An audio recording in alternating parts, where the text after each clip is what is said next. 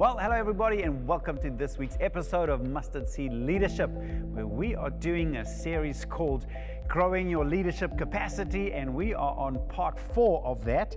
And just to remind you, before we get into the topic of this week's episode, let me remind you once again, leadership capacity is simply how much you can handle as a leader. How much space do you have in your life? How much responsibility can you shoulder? How many people can you lead? How many projects can you manage? How much influence can you wield? Now, the good news is we can grow our capacity. And that's what the point of this series is. How do we enlarge? How do we stretch our leadership capacity? So, why is growing your leadership capacity such a big thing? Each week I've tried to give you a little example. And this week it comes from 2 Corinthians 10, verses 15 and 16, where Paul, writing to the church in Corinth, he said, "Our hope is that as your faith continues to grow, our sphere of activity among you will greatly expand so that we can preach the gospel in the regions beyond you." I love that. Here, Paul is speaking about their faith capacity, saying, as your faith capacity grows,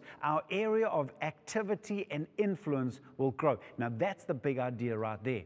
Basically, as our leadership capacity grows, our sphere of influence will grow as well. Now, I'm sure you as a leader, what you're desiring and wanting is for your leadership sphere of influence to be enlarged more and more, and that follows a leadership capacity expansion. So, the larger our capacity for faith, leadership, and activity, the greater our sphere of influence will become. Greater capacity leads to greater influence. Now, once again, remember the warning bells, because as you grow in your leadership, there's going to be moments when you outgrow your current capacity. How do you know if you're hitting your capacity limit? A couple of things. You start feeling overwhelmed. In other words, it feels like the ship is sinking. You can't keep your head above water.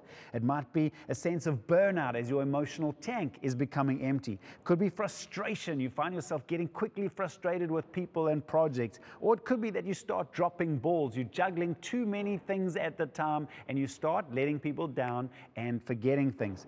An example this week is I've actually chosen Elijah. Now, Elijah was one of Israel's greatest prophets. And remember some of the incredible things he did. He was the one who called down fire. Remember when he was competing against those prophets of Baal and he called down fire on that sacrifice. He was the one who prayed after 3 years of drought, "Lord, send rain," and then the rain came thundering down. He was the one who was caught up to heaven in a chariot of fire. This is Elijah, the mighty man of God. But I believe there was a leadership capacity limitation in Elijah's life that could have cost him even greater influence and fruitfulness. Let me give you 3 scriptures quickly, and I think you'll see the pattern. 1 Kings 18, verse 22, it says, "Then Elijah said to them, I am the only one of the Lord's prophets left, but Baal has 450 prophets. 1 Kings 19 verse 10, he replied, I've been zealous for the Lord God Almighty. The Israelites have rejected your covenant, torn down your altars, and put the prophets to death with a sword. I am the only one left, and now they're trying to kill me too." He says the same thing in 1 Kings 19 verse 14. He replied, I've been very zealous for the Lord God Almighty. The Israelites have rejected your covenant, torn down your altars, and put your prophets to death with a sword. I am the only one left, and now they're trying to kill me too. Do you notice that? I'm the only one left. I'm the only one left. I'm the only one left. Guess what? Elijah was lonely and isolated, and that cost him. I believe if Elijah had learned to work together, if Elijah had learned to train up others to come with him, if Elijah had been more of a team player, I think his influence could have been even greater. So if you feel lonely or isolated as a leader, then this is a warning bell. God's plan is for team. God's plan is for discipleship. Working alone is a capacity limiter. So how do we grow our leadership capacity? You stretch it by transitioning your thinking. You learn to think and act in new ways. So let's get to it. The 6 ways to stretch your capacity as a leader. Week 1, we looked at focusing on as few things as possible. Week 2, to do as little as possible. Week 3, to meet with as few people as possible. Another one I want to focus on this week, number 4, is to make as few decisions as possible, making as few decisions as possible. Many people view the role of the leader as the primary and often sole decision maker. All decisions have to go to the leader, and the leader calls the shot. That right there is the bottleneck that is going to limit your capacity as a leader. Here's the big idea. If you keep making all the decisions, you will be raising servants. If you train your team to make decisions, you will be raising leaders. That's the critical thing.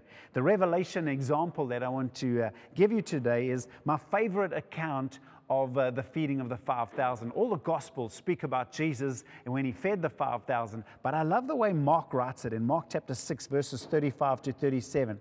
It says, "By this time it was late in the day, so his disciples came to him. 'This is a remote place,' they said, 'and it's already very late. Send the people away so that they can go to the surrounding countryside and villages and buy themselves something to eat.'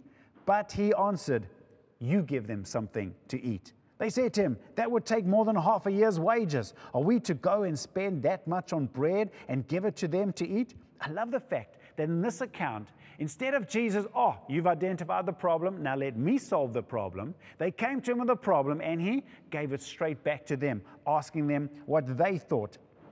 You give them something to eat. This simple skill of turning a question and decision back to the people you are training instead of jumping in to solve the problem straight away yourself is huge and is a big transition point in our leadership and in enlarging our capacity. Straight away, you can see how the disciples were forced to think like leaders and work out options. Then Jesus stepped in to show them, but first he made them think and decide how they should tackle the problem. Now, try to train myself that when people come to me to start asking some questions. For example, when someone comes and asks, make a decision, first question, what do you think? Ask them straight back. When a team member comes with a problem, what do you suggest? When it's a non-crucial issue, you decide.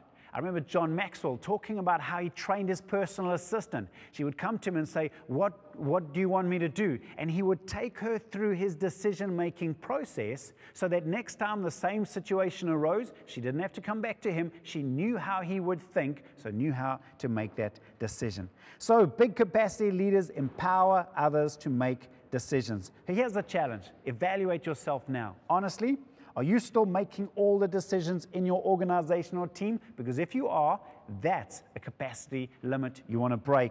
And then number 2, practice saying the following. Practice saying, what do you think? Practice saying, what would you recommend? Practice saying, you decide. So there it is. Big capacity leaders make as few decisions as possible by empowering their team to make as many decisions as possible. Hope it helps. Go and put it into practice and grow your leadership capacity. Amen. Thank you for listening to this week's episode. Remember, if you'd like the notes that come along with this episode or any one of our past episodes, you can visit outlookchurch.co.za/mustardseed-leadership, where you can see all our past episodes, all the resources and notes that go along with this. Until next time, keep growing.